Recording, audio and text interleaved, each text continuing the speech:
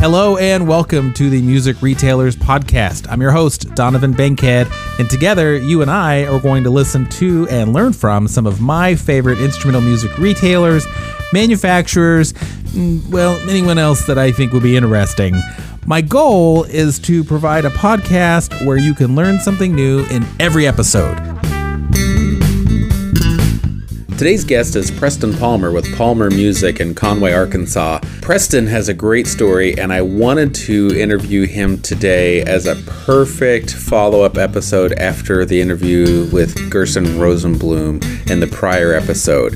It's kind of a great bookend of like a long-established business coming to a painful close to a new business kind of getting its start and finding its legs and all the challenges. It's a fun story to tell. Preston's done a great job building his lesson programs. We talk about that. We talk about strategies for hiring. We talk about goal planning. The big conversations, though, we do talk about some of the coronavirus issues. And I want to stress that while we share some of our concerns about people overreacting, we don't mean to downplay the seriousness of the virus. Mainly, it's a commentary on people stealing all the toilet paper from Walmart. That's our main concern with that. So we talk about preparing your business to deal with situations like the coronavirus and your responsibility. And then we also discuss the value of mentorship, being connected with other business leaders, bringing in consultants, and that's a really strong conversation as well. So let's dive in. I wanted to do yours right after Gerson's, because Gerson's was all about, this business that his parents started that had, been in operation for generations, really, and had been wildly successful, and then kind of like, came to an end. And yours is on the beginning part of that path, kind of the upward, and I thought, man, what a great kind of sort of a bookend, for the Phoenix type thing, So with your business, it's really interesting. And you started off as a music lesson studio that kind of turned into a music store. And of course, you and I met right at that kind of critical turning point.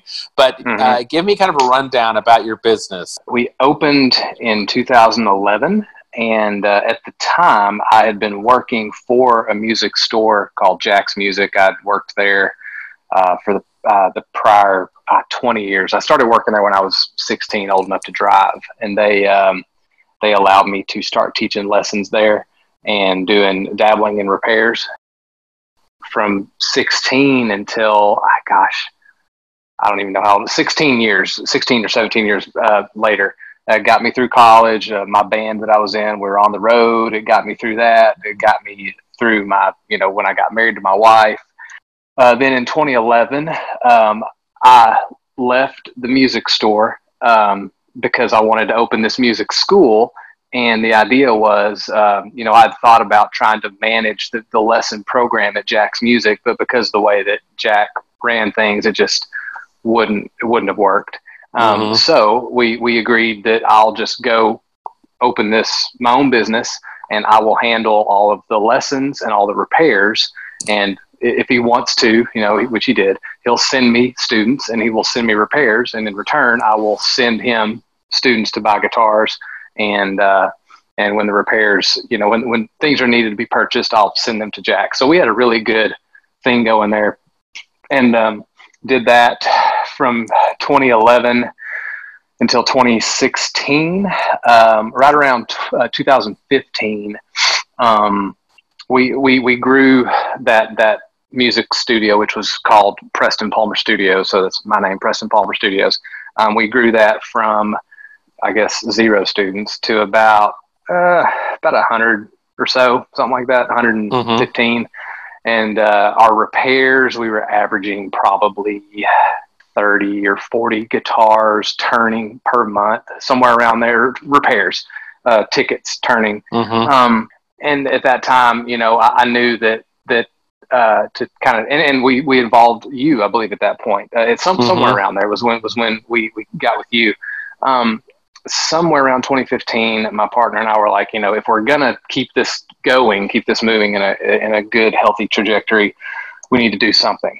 And so, honestly, it's kind of a funny story.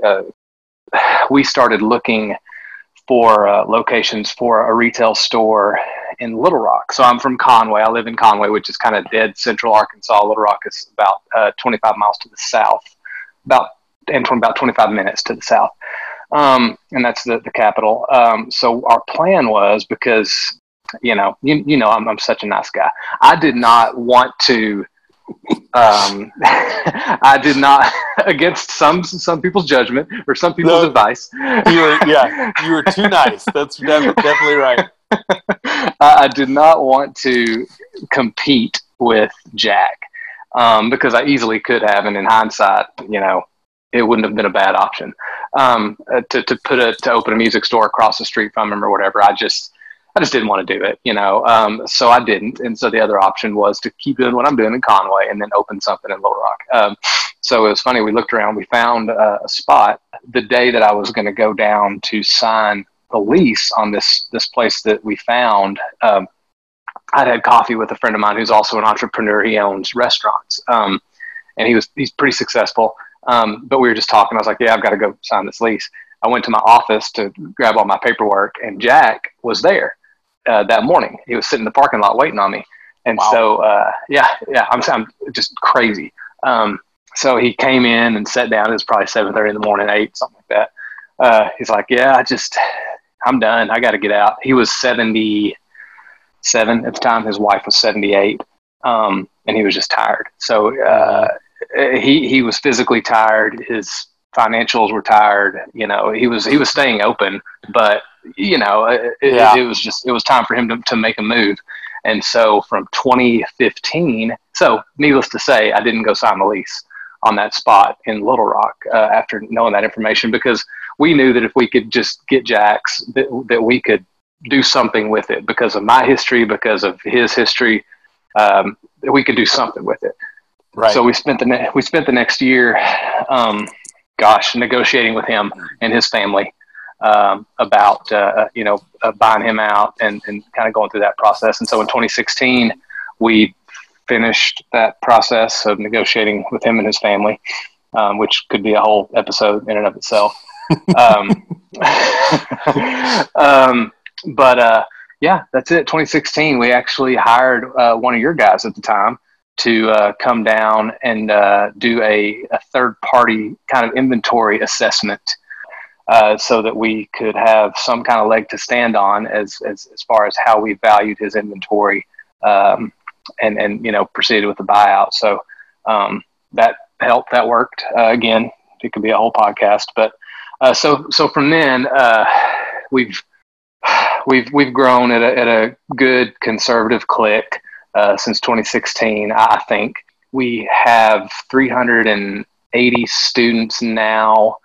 We're turning probably 100 tickets in the shop, and then we're for our size, we're doing okay in repairs. We hit in retail.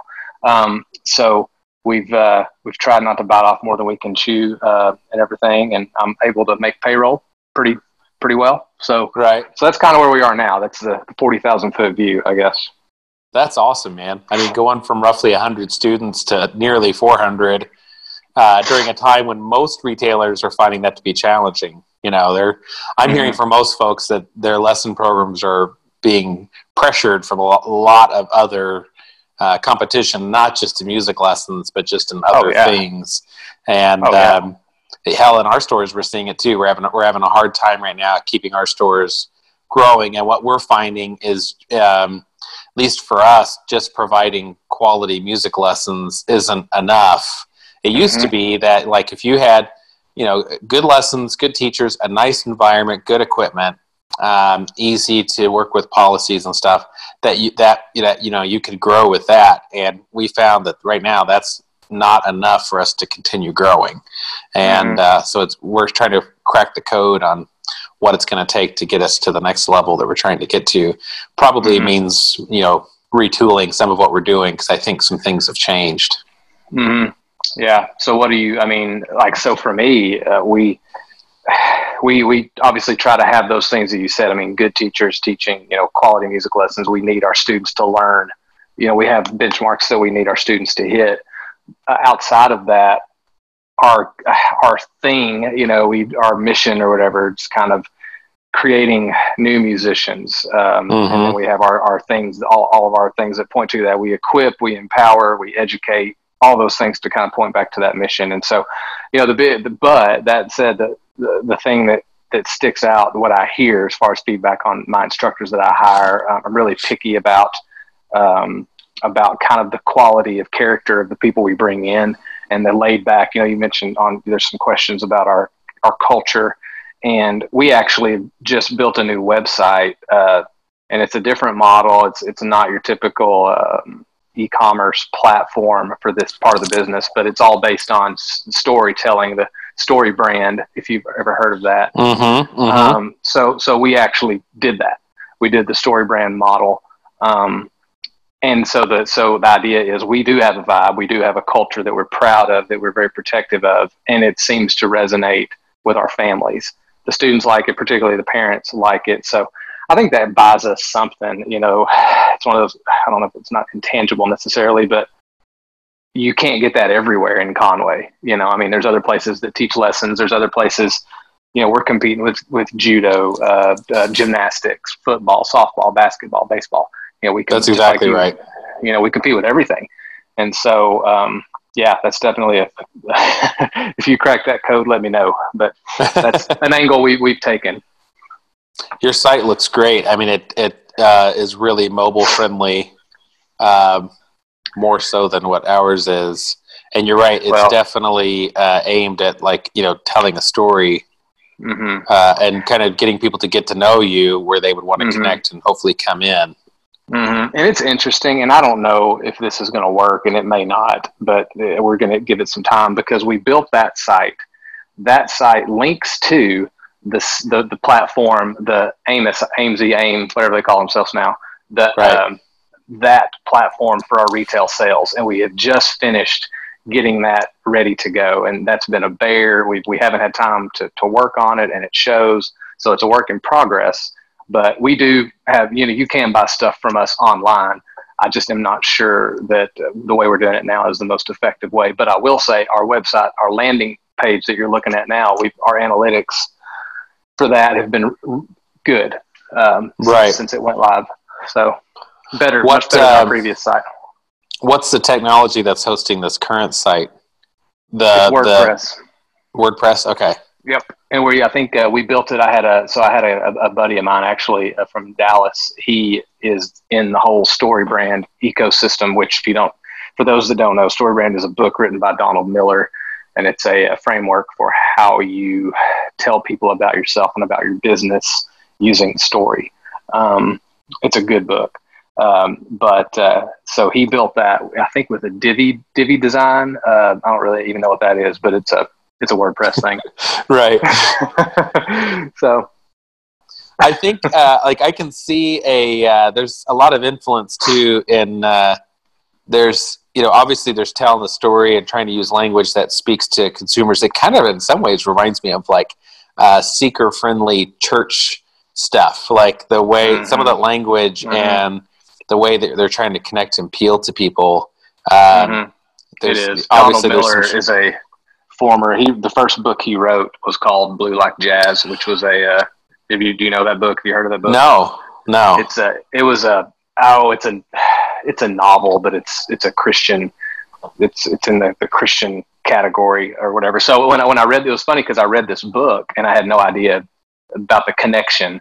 But I was like, oh, this book resonates with me. I like the things he's saying about telling story, and he backs it all up with facts and figures and everything.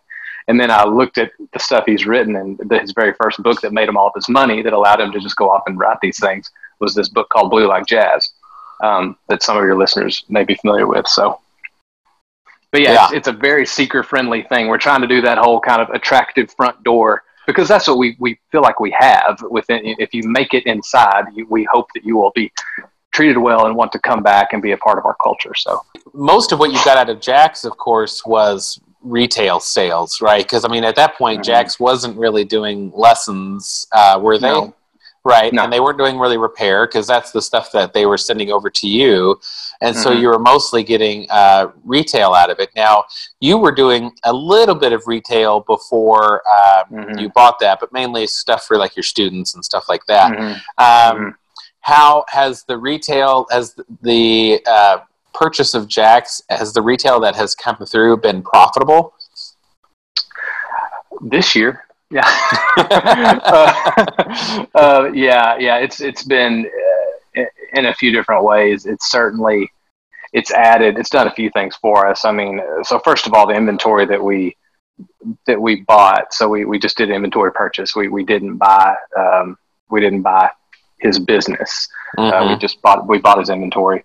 We did okay on that deal, but it wasn't. We basically bought his inventory, but we did kind of, move him along and allow him to retire. And yeah, and you that. eliminated a competitor, which can be worth sometimes not getting Mm-hmm. a great deal on an inventory buy Mm-hmm. if that means you've Mm-hmm. removed your main competitor. Right. So pretty quickly, we did some sales to get some of the stuff out of there that had been sitting for a while, and to get a little cash. Since then, we've it's a different store. The inventory is different, and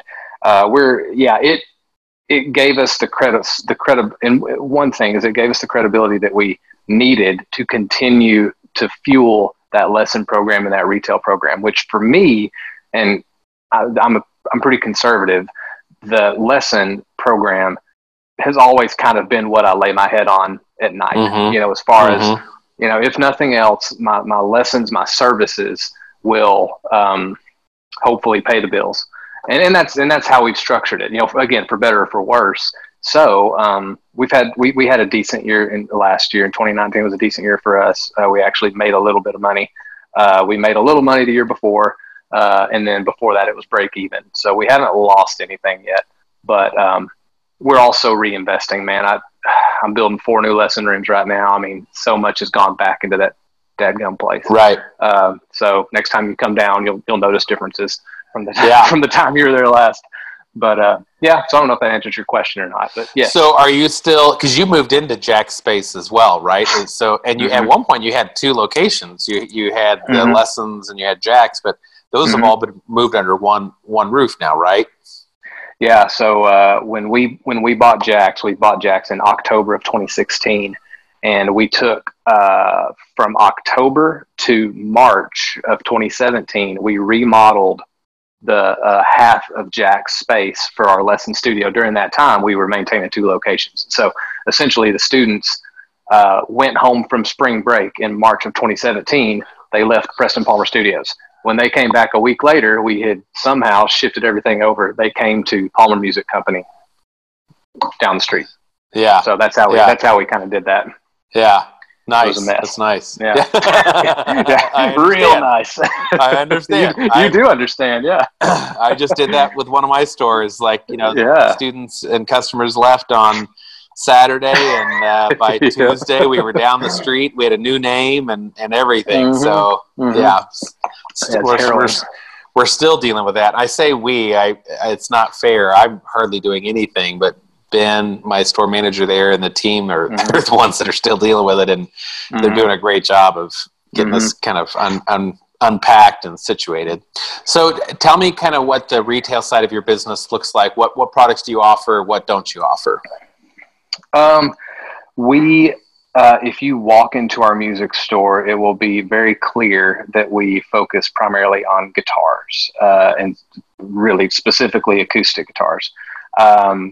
We carry, we're a top shelf, whatever marquee, whatever you call it, Martin dealer, and we're a top shelf Taylor dealer.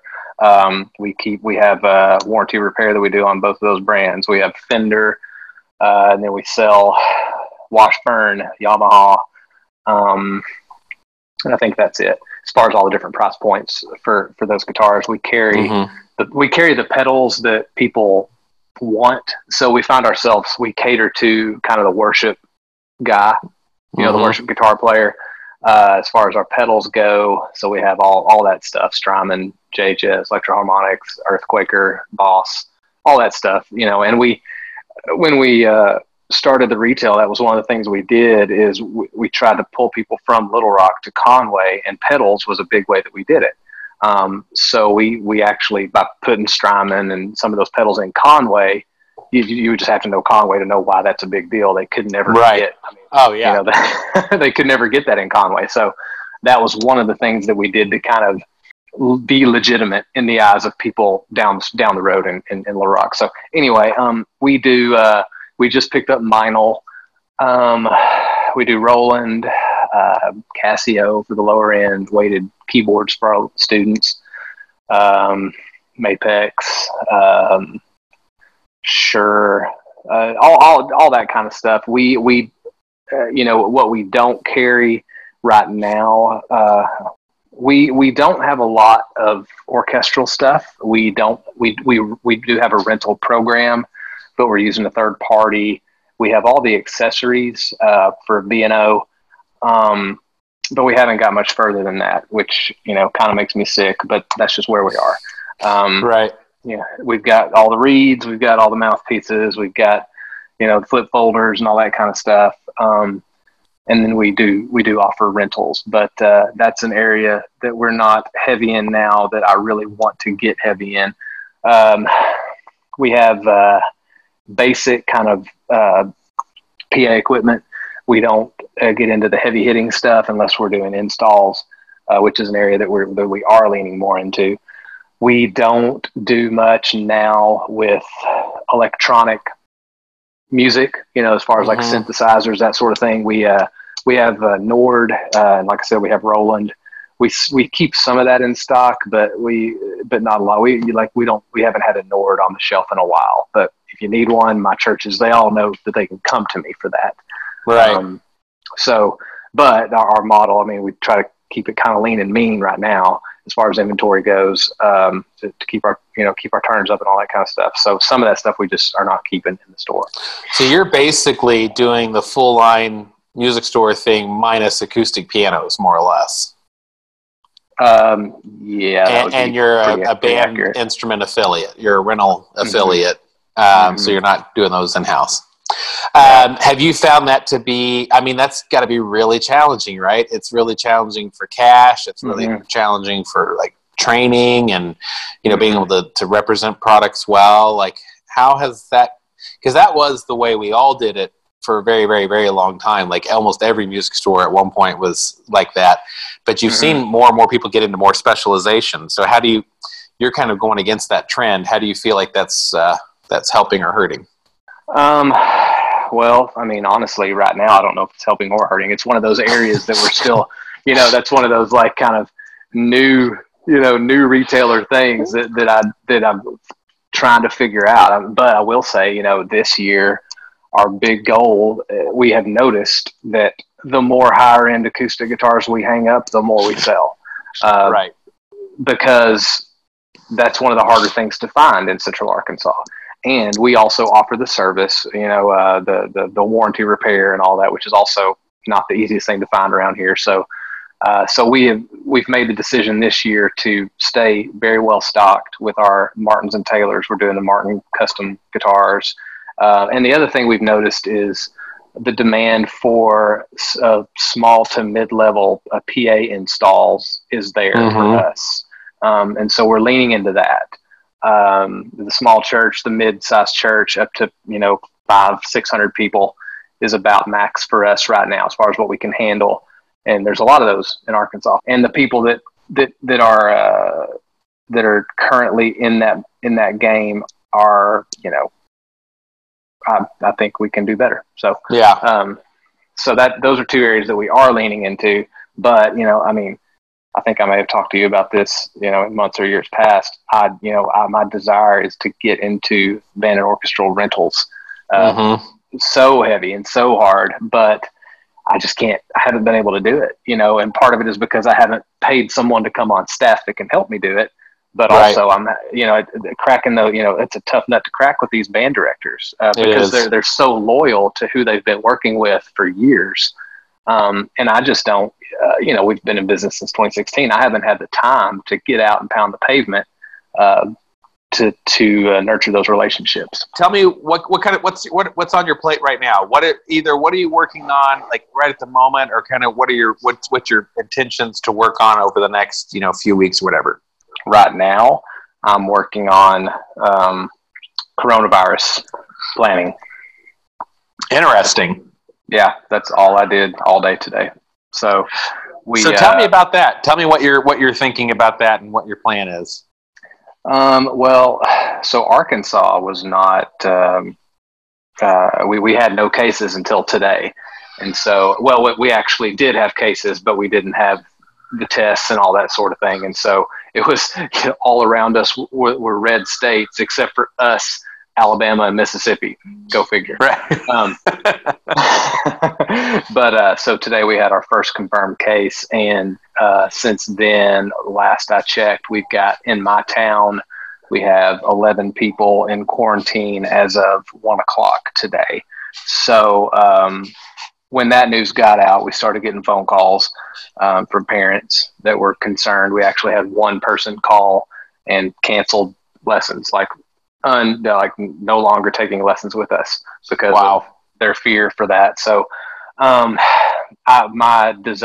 goal is to be on the offense instead of the defense in those situations. And I personally, I'm not that concerned about the virus, but I'm very concerned about the fear that it is causing for my local economy and for my business. And we've seen it, Arkansas. We don't. There's not a lot of things that happen here. So when anything happens in Arkansas, it's a big deal. We get 2 drops of snow and there's no bread or milk on the shelves here. Right. So you can imagine what's happening here now. So today, most of the day was spent, I wrote a letter to send out to parents. I did a video to send out. I have been looking into online options for my lessons, for online lessons. I'll have that figured out by tomorrow. So yeah, today that's what I've been doing. And I just need to make sure that we're in a good place with that for the business. Other than that, we are, so assuming all that goes well and doesn't just shut us down, which I don't think it will. We've been building teaching rooms. So we're adding, our lesson program is continuing to grow. Our homeschool creative arts program that we have is continuing to grow. So we are trying to accommodate for that. Once these lesson rooms, I'm building 4 more rooms. Once they're finished, we'll be out of room completely, which is another topic. But when these rooms are finished, they'll be full probably in the next, by the end of the summer at the rate we're going now, with kind of the summer slump factored in. So I'm working on that. And then I'm working on, we are calling on churches. So I've bought a list, and we are going to try to, drum up some new business with some of these churches as far as AV installs go. We've got at the time of this podcast, we have a Taylor Road show scheduled for the week before Easter, but I have it on good, that's not going to happen. Ours just got canceled, and they were in April. So yeah, so was mine a week before Easter. JR texted me today, and he was like, "Dude, you're getting a letter tomorrow. Heads up, we're not doing it. I'm so sorry." Yeah. So yeah, right now, as far as what I'm actually doing, those are the things that I'm working on right now. The Corona thing is really interesting, and it's hard to know if this is all being really taken out of or proportion or what. On the one hand, you're better to prepare and better be safe than sorry. But on the other hand, the level of panic that people have, I think, is, now I'm not a healthcare professional, so I don't know, but I really feel like it's unwarranted unless you're someone with a compromised immune system. Just this total level of fear of like not even wanting to like leave your home, basically. I get it, if you have like symptoms and stuff, you shouldn't leave your home if you're ill. Yeah. But like it's hard for me to understand that, Yeah. Well, and I think I feel I'm the same way, and it's very difficult for me and for my staff. we don't get it. But I feel like as retailers and as business leaders and all that kind of stuff, I feel like we have a responsibility to, like I said, not have our head in the sand and be proactive just for the sake of our customers. It doesn't, it doesn't matter. I think it's blown completely out of proportion, but the 380 whatever students that I have, if 40% of those moms don't feel that way, then we've got problems. Right. So it's silly to even say out loud, but I went and purchased more than I care to admit, as far as like things of the hand sanitizer and the wet ones and all that, so that I could give them out to the teachers, and so we could take pictures and put them on social media. And I told my teachers, I was like, use these, and when you use them, make sure a parent is looking. Make sure parents see you wiping your handles on your doors, wiping down your keys on your keyboard. Let's make sure and be proactive as a company, just so the parents know that we care. And again, that lines up with our vibe and our, all that kind of stuff. But yeah, so I think it's ridiculous. And I say that I've got a 3-year-old and a 1-year-old, and my 3-year-old has some respiratory issues. So I have a little more reason to think about it than some, but, man, it's absurd what's going on around here. So, well, as of the time we're recording this, the World Health Organization has declared it as a pandemic, but that's my understanding. That's primarily just talking about how it's spread, how it's now kind of worldwide. It's not necessarily a comment on its lethality or anything else. So I think people hear pandemic and they think, the world's coming to an end. And I have friends that are literally at Walmart and they're like, I just needed my normal allotment of toilet paper and it's all gone. Yes. Like all the toilet paper is gone. That's not even a part of the flu. Like you don't shit your brains out with the flu. Like how is all the toilet paper gone? You guys realize that you don't need. And we make the toilet paper in this country by and large, so it's I believe so. It's not that you're worried about not being able to get toilet paper from China or whatever. Like I just don't even understand. Yeah, I don't even understand that. So I needed wet ones a couple of nights ago, and I went to Kroger because my boys crap their pants. And no matter if coronavirus exists or not. And so I went to go buy some and they were all gone. And I was just like, you people, I need wet ones. I have a need, a real need. And you people are, hoarding the wet ones. So, it's crazy. It's crazy. But anyway. So,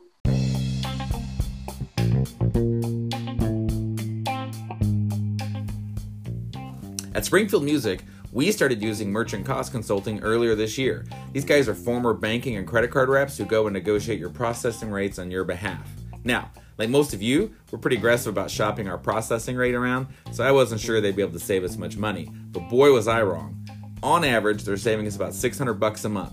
The deal is we split it 50-50 with them for so many months, and after that, all the savings are ours to keep. Plus, they keep an eye on your fees during this time to make sure those freaking credit card processors don't find a way to jack up your rate again. They're good folks, and they do what they say they do. Actually, in our case, they under-promised and over-delivered. They estimated about $500 a month in savings, and it's been closer to $600. When you contact Patrick at Merchant Cost Consulting, tell him that Donovan Bankhead sent you. This does two things. One, they will pay me a slight referral commission. But more importantly, two, you'll get 10% off of your first month's bill if you choose to go with them after their free analysis. Listen, I wouldn't recommend it to you if it wasn't worth it. It'll only take a few minutes of your time. They handle the rest.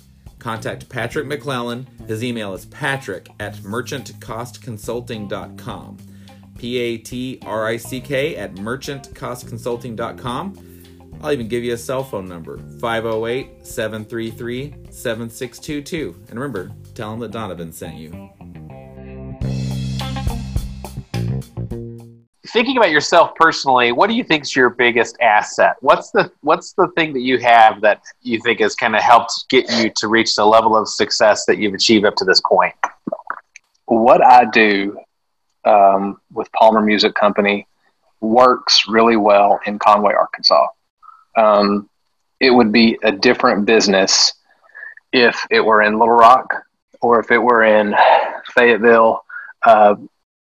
And the reason I say that is because I do have a reputation here in Central Arkansas, just from growing up here and being really heavily involved in the local music scene in years past, and working at Jack's Music for 16 years. Like I do have some goodwill with our community, and I've tried to nurture that at any chance I can. I mean, there's not many weekends that I'm not playing for free somewhere for some silent auction, or putting money towards a benefit put on by our Conway Symphony Orchestra or something like that. So I've got reputation here as far as my biggest asset, and that's something that I am proud of and that I try to keep intact. So then, what's your worst habit? I looked at that and I was like, I'm just going to write down what I think of quickest. And so what I wrote down was stress eating. That's the first thing. Yeah, dude, that's the first thing that came to my mind. But also, I have a habit of being a little bit, of a sloth, I guess, in some ways. And so I'm trying to wake up earlier. The past 2 weeks, I've been waking up at 5 or 5:30 and reading my book, doing some squats. I'm doing a squat challenge, and just, there's success. There are certain things that successful people do, and that a lot of successful people do. And I'm trying to analyze those things that many successful people do.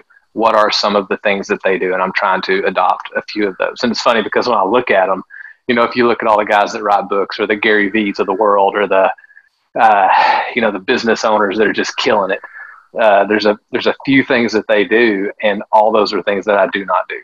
So they're like, oh yeah, man, by 6 a.m. I've already put my workout in. I've already broke a sweat. I'm making my smoothie. I'm doing this and that, and getting ready for the day. I've already laid all this out. And I'm like, dude, I'm in bed. My kid's waking me up at 6 or 7. Yeah.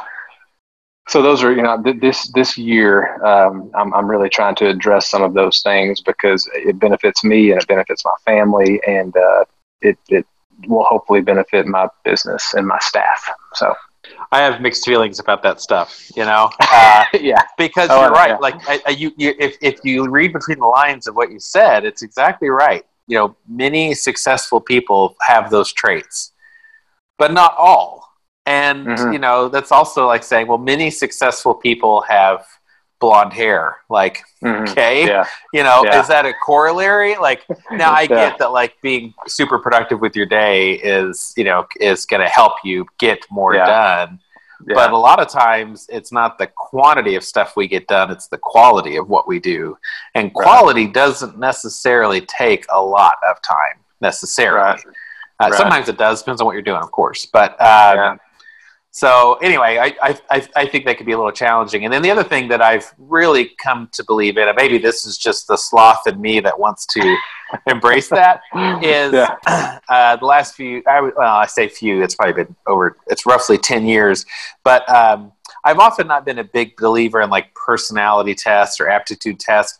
But I've come across two that I actually enjoy quite a bit, that I have found them to be useful. And one is the Strengths Finder test from Grifton, which is really popular. They have the Strengths Finder book, and like a lot of folks have used that. And but the other one, which I think is in some ways even more useful, especially for teams, is the Kolbe test. And the Kolbe test isn't a personality test; it's more of a test to measure like how you perceive and interact and work through the world. And one of the things I love about Kolbe is Kolbe tends to put skills or put habits on like kind of like a spectrum, so that if you're really good at one thing, then you're probably not good at something else, because those two things are basically on the same spectrum. And for me, that was just such a huge eye-opener, because otherwise I used to be like, I would always focus on my flaws, the things that I'm not, and would want, all right, I need to get better at that. I need to get better at that, get better at that. And the reality is the people that are really, really successful, generally, they just get really good at the things they're really good at. you know? Right. And so like one of my like strongest strengths in the Colby world is what a thing they called quick start. And quick start just basically means like, I am enamored and love new projects and doing new ideas and new things, you know? The downside is I hate, I have no follow through on completing stuff. And so I can get a million things going at once, and it can be very difficult for me to finish them. But through Colby, I've learned like, well, the key for me is to take, if it's a bigger project, break it into small projects that each small project is exciting to me, so that each one kind of feels like something new. And by doing that, by the end, I can look back and go, oh, I finished this thing. And then I also know, like, I'm just not going to be the guy that does routines and stuff like that. I'm the guy that creates routine. I'm the guy that finds new ways of doing stuff. I'm not the person who wants to execute the same thing day in and day out.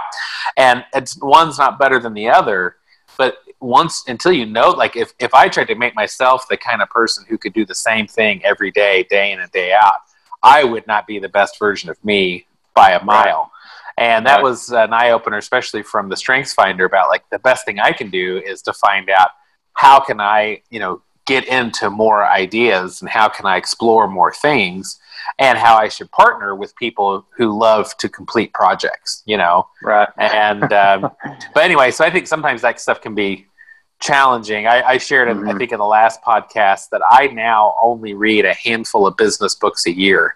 Business books or self-help. Good idea. Yeah. Well, yeah, because otherwise you get into this like edutainment role where there's no way you can implement all of it, and like you're just like constantly. It's depressing.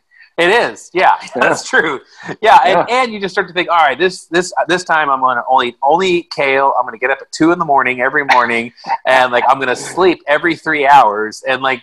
You just get this crazy thing like, well, that doesn't work. And then like you just go on to the next thing. And I don't know, to me, that can be not productive necessarily, and sometimes like with me, with my strengths, because they become so natural to me, it's hard for me to recognize that other people don't share them, And so sometimes I'm at a loss of like, God, I don't understand why people aren't excited about this new thing. And until I recognize, wait a minute, like that's just part of me, that I love new things. There's other people and they hear a new thing and they're like, oh gosh, why do we do anything new? Yeah, exactly. Yeah. So tell me, where do you get your best ideas?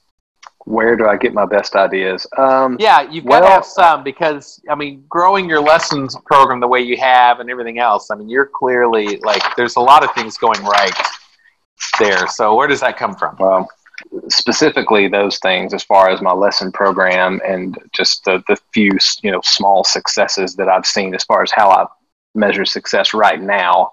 Gosh, so much of it points back to hiring, who I've brought on, and my kind of my method for how I do that.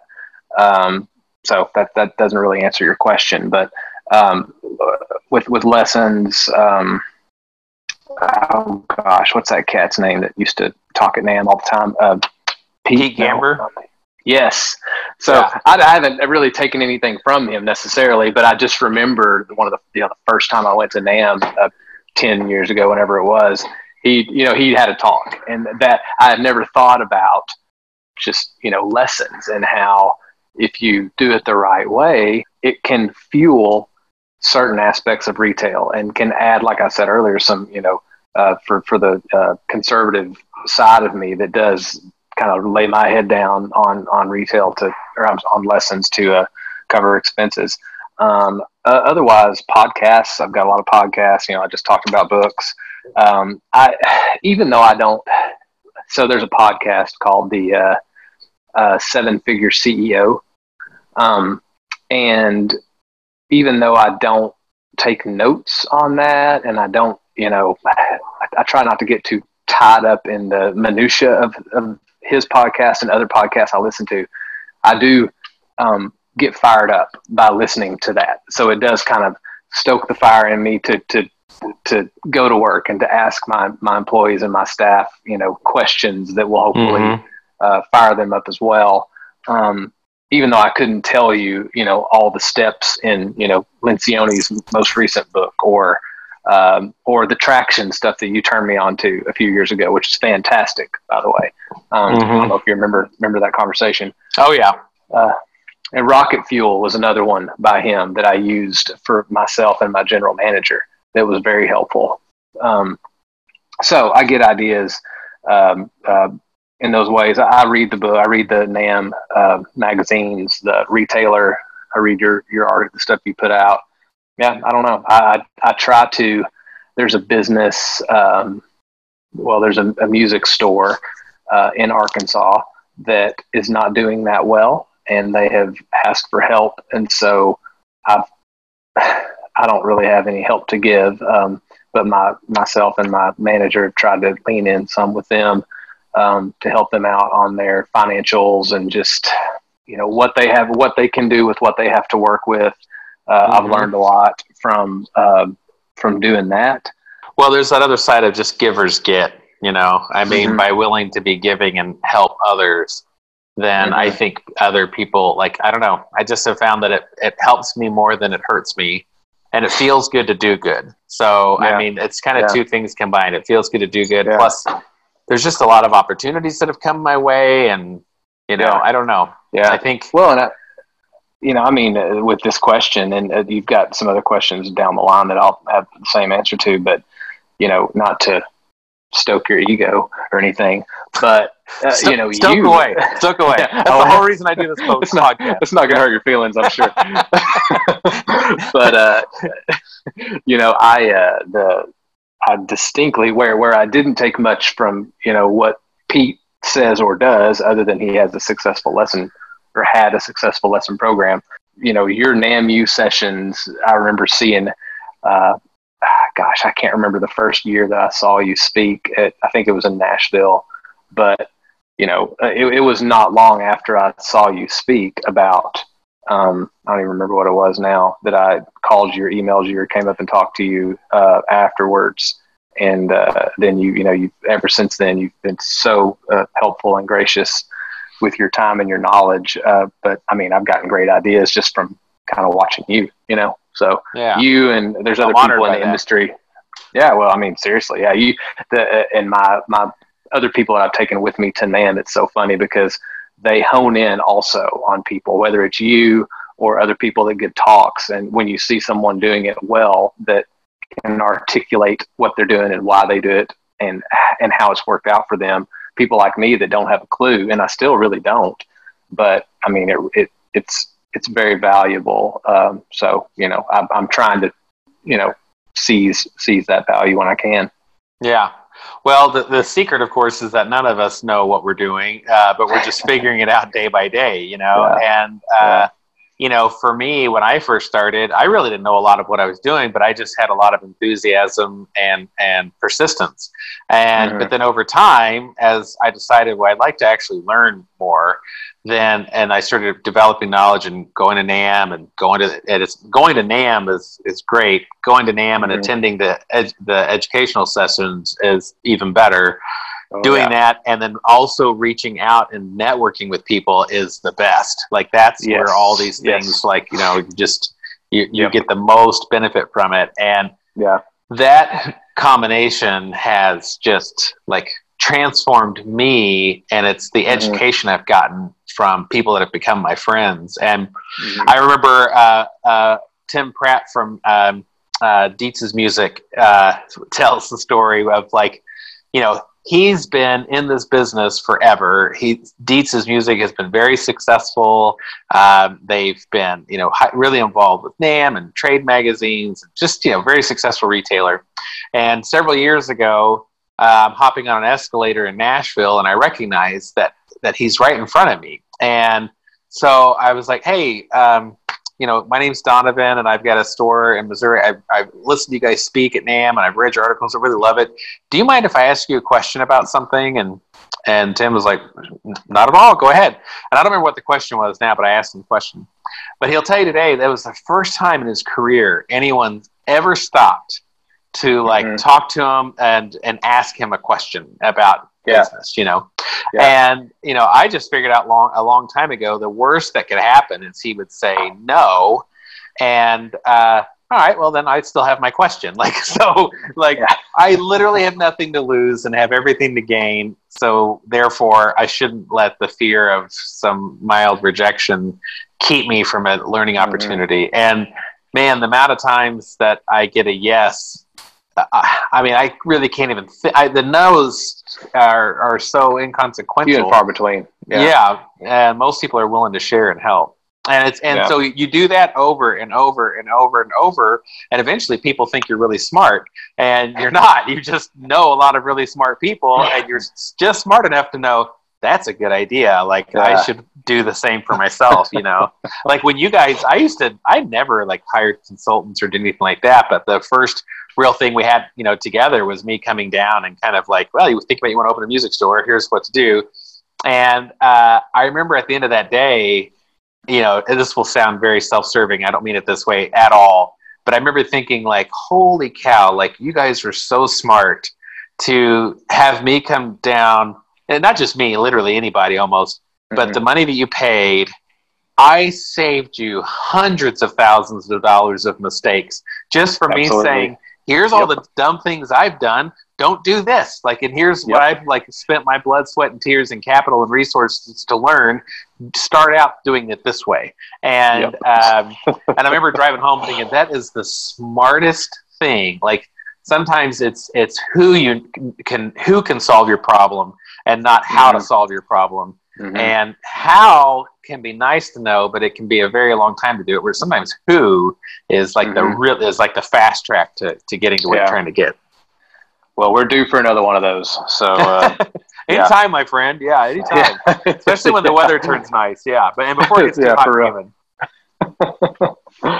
And I've never. It's interesting. Over the past few years, I've reached out to a few people at NAMM, or I've sent them emails to set something up at NAMM, and I've been really pleasantly surprised with the responses. I haven't got a no yet.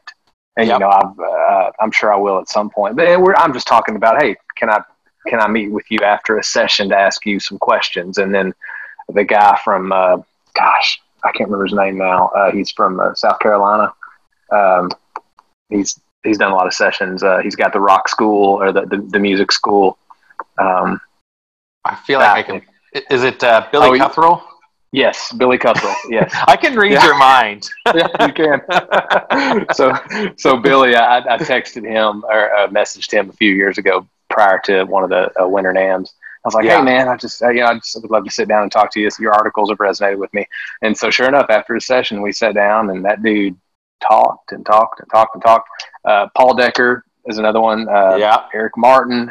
Eric is, he's right down the street. Basically, he's in Memphis, but he's been so gracious. It's just, you're right. I mean, all someone can say is no. So the worst thing that can happen is that they'll say no. So if you can just muster up the courage to ask, then more often than not, you will get something out of it. So that's been my experience. Yeah.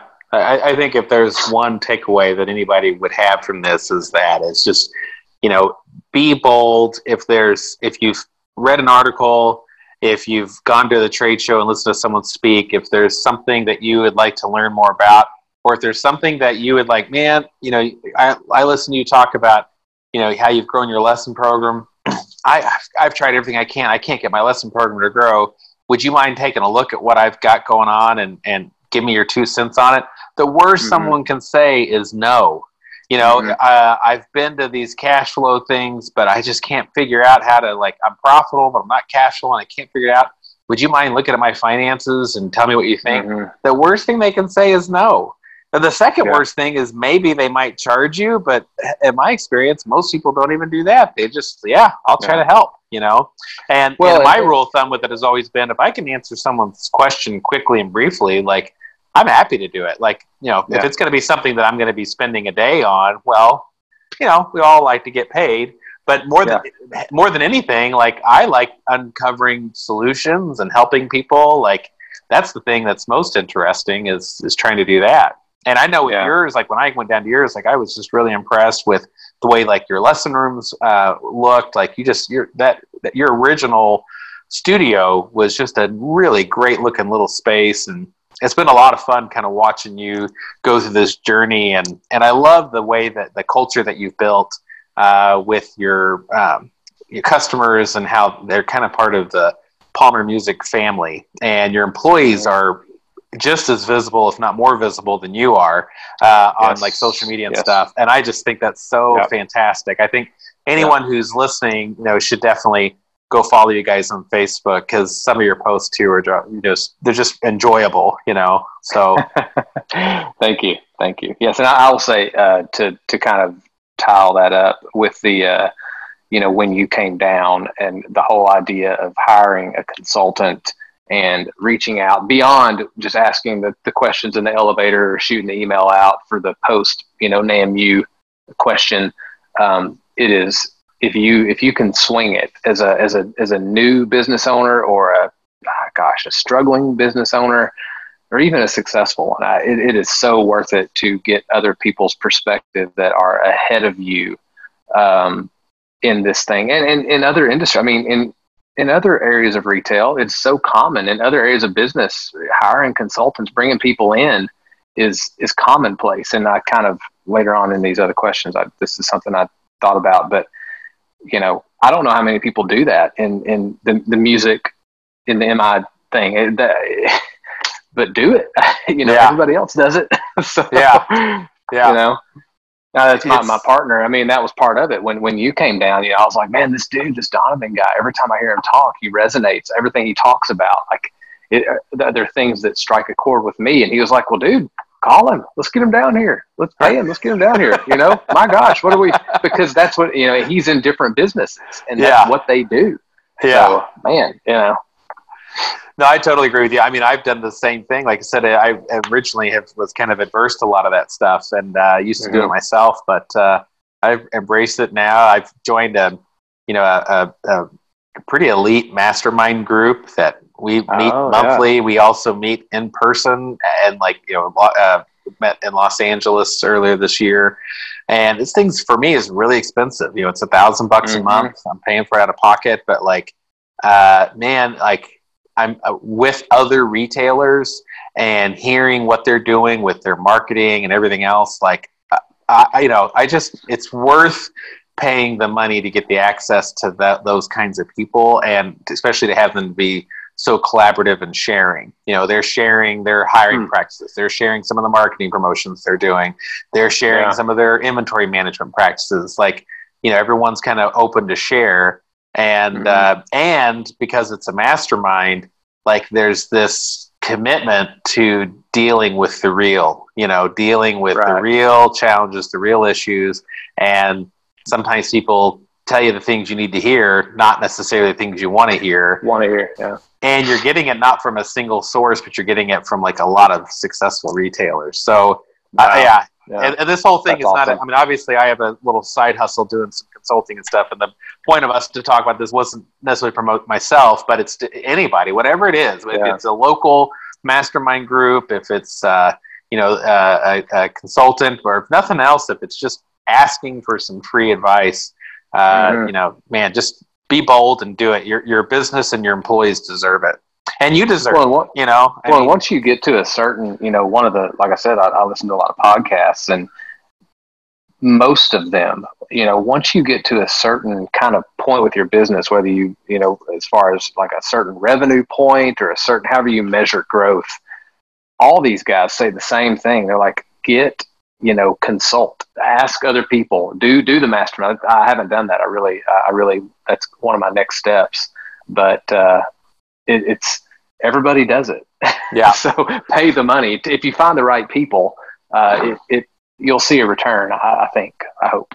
Yeah. Well, and without a doubt. Otherwise, if you just try to figure everything out on your own, it just takes so long, and you can't do as much that way. Whereas having someone else say, all right, I'll look over what you're doing and show you what to do. It's almost like the difference, we teach lessons, you can learn to play the guitar off YouTube, but man, you learn a lot faster if you've got a great teacher sitting right next to you that can say, nope, you're holding the guitar wrong, hold it this way. Here's a little trick tweak this, help. Tweak that. Yeah. And all of a sudden you just find yourself oh, wow. It comes together way, way faster than if you get a book and just try to teach yourself, It's totally worth it. So Absolutely. where do you see your business in the next year?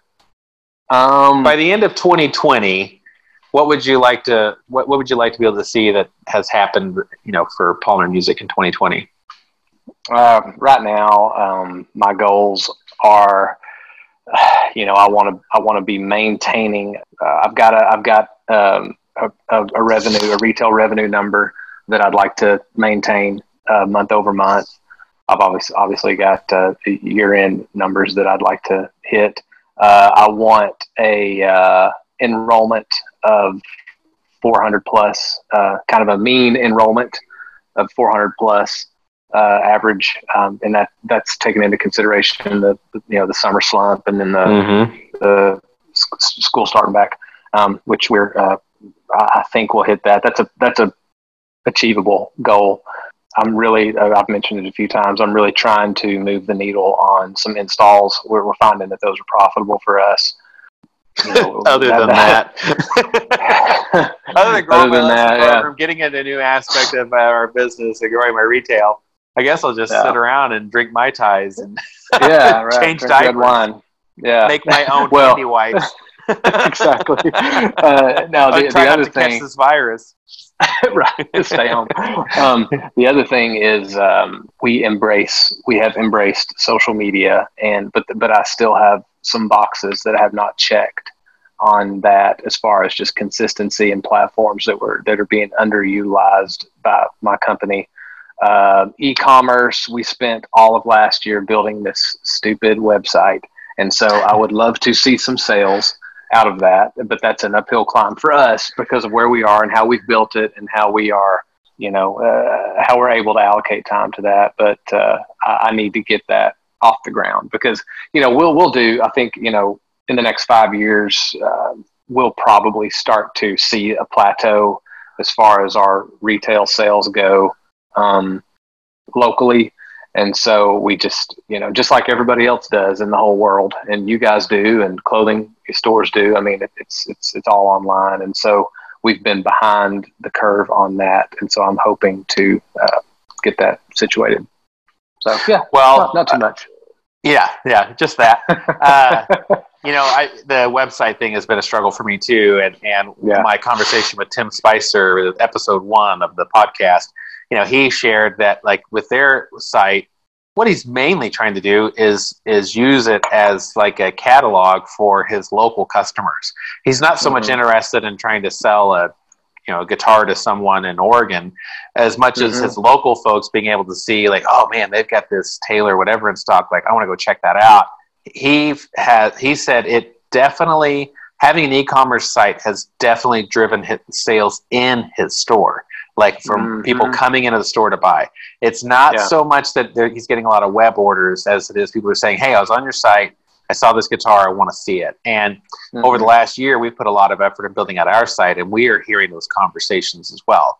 So that's part of the goal, is that, because I do think for a lot of us, selling off our websites is very difficult because a lot of it is shifted back over to third parties. Now, that's probably going to shift again. And because in the early days of the internet, everybody was selling off of eBay, and then it kind of went to individual sites, and now we're back to eBay and Amazon, and then eventually we'll go back to individual sites. And so you kind of want to be ready for that. But if nothing else, it's kind of a billboard. So well, we've seen that too. We have seen that too. It's important to do because of that, and your customers expect it. Right. So, tell me how big of a town is Conway? How many people live in Conway? We are currently a little over 100,000. Okay. Right now. So yeah. So having close to 400 students, and with having other places in town that offer lessons, like that's a successful lesson program count. I'm actually off. Yeah, it's 75,000. Sorry. Okay. So you're like the size of like Joplin, Missouri, or something like that. Yes. So tell me, what is it that you think that, other than just your reputation, but are there a specific, are you doing like certain styles of classes? Is everything you're doing, are they private one-on-one lessons? Or are you doing groups? Is there any other secret sauce in the lesson program that's helped you get to that, especially that helped you get from 100 and something up to close to 400 so quickly? If you were to Well, like give me if you were consulting me, what was, Yeah. you know, because I couldn't have your reputation. So what was the thing? What's the thing that you'd for tell better or me? for worse. Yeah. Well, so really it is. I mean, so I'll tell you what I'll tell you what we are not doing well right now. We are not doing group lessons well. We are not doing Saturdays free seminars well. So free ukulele classes that happen, once a month, where you get a free something and you get a quick ukulele class and you buy it. So we're not doing online lessons well, which is something, like I said, I'm looking at, particularly the group lessons and the rock band programs, which if you look, there's some franchises out there that are online that you can buy into. And actually my only competition in town that is just a music school, they are bought into a franchise for a lesson program. And that franchise is built around rock bands. And they do that okay. I don't know what they pay to be a part of that franchise, but we have not been able to do that well. Now, we have the capacity to do it well. We have the staff to do it well, but it just hasn't happened for us. But that's something that we are going to try to work on this year. What we do well, as far as what I attribute most of our growth to, is we do see progress with our students. They're learning, and we have students that are getting first chair in all region, first chair in state, and that sort of thing on, their trumpets or whatever. And then we have students that are getting into the jazz band programs. We have students, percussion students, that are just knocking it out of the park with their technique and with what they're able to achieve in band. And then we have students on the other end of the spectrum that are, I got a call from a mother yesterday, actually, or a text, and she was so excited because her daughter, who is in the 11th grade now, she's been with us for years. She on her own, she reached out to venues in town and set up a gig on her own without any prodding, without my help, without me calling the venue saying give her something at noon on a Tuesday. She got a paying gig all by herself, and that's something that we empowered her to do. So we do that well. The people that I hire, I'm very picky about the people that I bring into my place, because like I said, I am proud of my reputation in the community, and anything that my staff does while they're under my roof or really outside of my roof does reflect on my reputation. And so I am picky about that. But if you've been in my store a few times, but if you were to come in now and just, talk to the teachers and spend some time with the teachers and then the sales staff, I mean, they're just, they're great people. They're interesting. They're dynamic. Their personality is good. They're not your typical too cool musician that you would see, wanking away on a guitar at Guitar Center or whatever. Like, they're down to earth, they're relatable. And so the other side of our lesson program, outside of seeing actual tangible results, is we want to be a good influence on your children. We want you to feel good about bringing your kids to us for 30 minutes. We want you to feel like they're learning music, which is what you're paying us to do. But at the end of the day, we want them to feel like that, we've had, my goodness, there's been so many issues that have come up where, I've had to get involved with a parent and a child because there was things going on with the child at school, or, I mean, you name it, these days it's going on. So we have just seen story after story of my teachers or myself or even my staff, people that sell guitars on the other side of the building, that have been involved intimately in the lives of my students and parents. And so, and that's something that I am passionate about, so that's, I think that's worked for us. Yeah. So, yeah. Well, I think clearly it has. What's you've mentioned a couple times now about your hiring process and kind of the way you do that. Tell me, how do you manage your hiring process? Right now, the way it works, so we've hired, in the past couple of months, we've probably onboarded 3 instructors. The way it works now is we first of all, and we haven't had to hire any retail staff. We're pretty good to go there. If someone wants to work for us, we ask them to give us a resume, and if we need them, we need them. If we don't, then we just tell them we'll keep their resume. And we're always looking, but we're not always hiring. So, Right. I will let my lesson coordinator interview them 2 times maybe, and then the third time, if she feels like they're a good fit as far as the boxes that need to be checked on skill and that sort of thing, then they'll get with me for a more kind of extensive interview that ultimately results in them getting hired or not. So, And you're mainly checking to see if they're a cultural fit. I mean, Right. the music side of it's actually not that difficult to get someone who's a suitable musician, but Correct. finding someone Yeah. who's a cultural fit, that's the most important part of it. absolutely. Yeah. There's, I mean, being able to play music versus being able to teach music is one thing. Being able to play versus being able to teach versus being, a person that is trusted by the parents and viewed as a good influence is another thing also. Yeah. Yeah. So Totally we agree. try to be pretty picky about that, which you guys do too. I mean, that's especially these days, man. My rooms, they're fully glassed. The doors are, full glass. We've got cameras. They're in huge Yeah. hallways. It's like, I mean, what else can I do? My insurance is through the roof. Like, we do all these things Yeah. to try to make parents comfortable.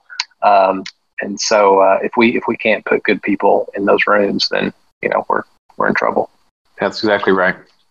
So last couple of questions here. What negative situation have you experienced in your business career that ultimately had a positive effect on your business, but you wouldn't want to repeat it again? I had a staffing change that I made a couple of years ago that was very difficult, but has had a very positive effect on my business. There was someone that worked for me that had worked for me for a long time and did good work.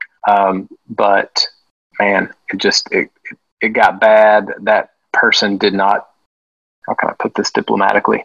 That person did not own the business, but had some issues with entitlement as far as the business grew and how they, how they were compensated, how they were treated. And, I did the best I could with that. And then it took a turn for the worse. And it turns out that person has gone on to do other things and is actually in his fit, and he's doing well, and I'm happy for him. The big thing that I could have done better was I should have let him go a year prior. I waited too long. I mean, every book will tell you, what is it? Hire slowly, fire quickly. Yeah. I did not do that. So it got ugly. But as soon as I did that, and actually making that change led to, I think, 2 or 3 other changes that had to be made within the same month. But once that was all done, man, the culture just flipped. There's like the dark cloud that I had over my business descended or just went away. Yeah. And man, our culture, ever since then, I mean, we have issues and things come up, and it's a business and you have to treat it as such. But man, people are so much happier now. Our organizational health is a lot better. So, yeah. Well, it's addition by subtraction, but I think the great part of that story too is you're saying that the person who was given the opportunity to move on to a new experience has done so successfully, and it's worked out well for them too, which is honestly, most of the time, that's the outcome you're really hoping for. And I think it's one of the reasons why we tend to get slow to fire is because we just feel bad about a lot of stuff. But frankly, if someone's just not having success with us or not having success anymore, and it's not just a slump, like it's kind of proven that, then it's the best thing you can probably do for them is help them get a fresh start. And you owe it to your business to bring in someone else to give you a fresh jolt of energy and enthusiasm.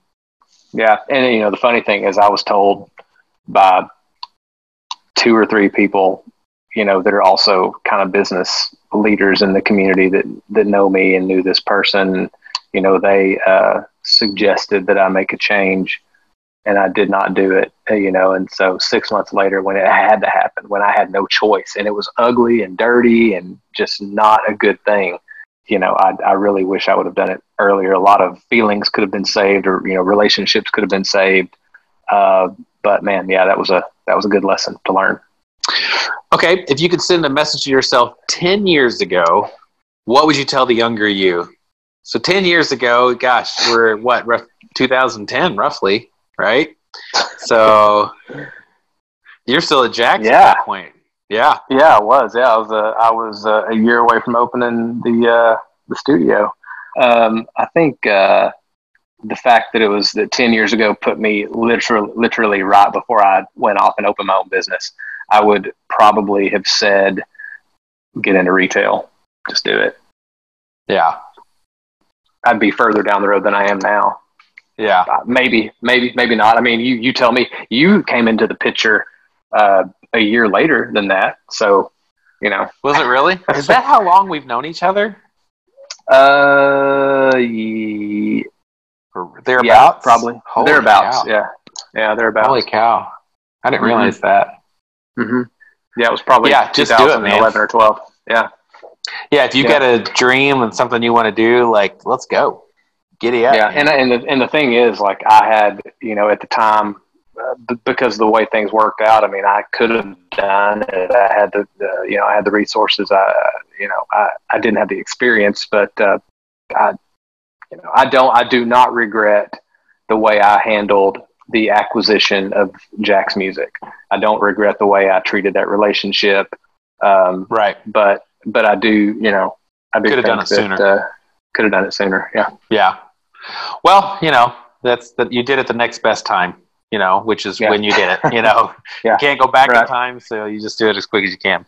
All right. What's the message you want to tell that's 10 years in the future? Let's see, in 10 years, I will have a 13-year-old and a 12-year-old. So, holy cow. Yeah. So, I would say I'm sowing the seeds now for you, buddy. I'm hoping some of these investments will have some sort of a payoff. 10 years from now, I'll be 48. So yeah, hopefully I'll have a house that's almost paid for. Either that, or I'll have some massive debt on a new house. I don't know, but my money's on the ladder. Yeah. In 10 years, you better be in the B&O business. You better be. Yeah.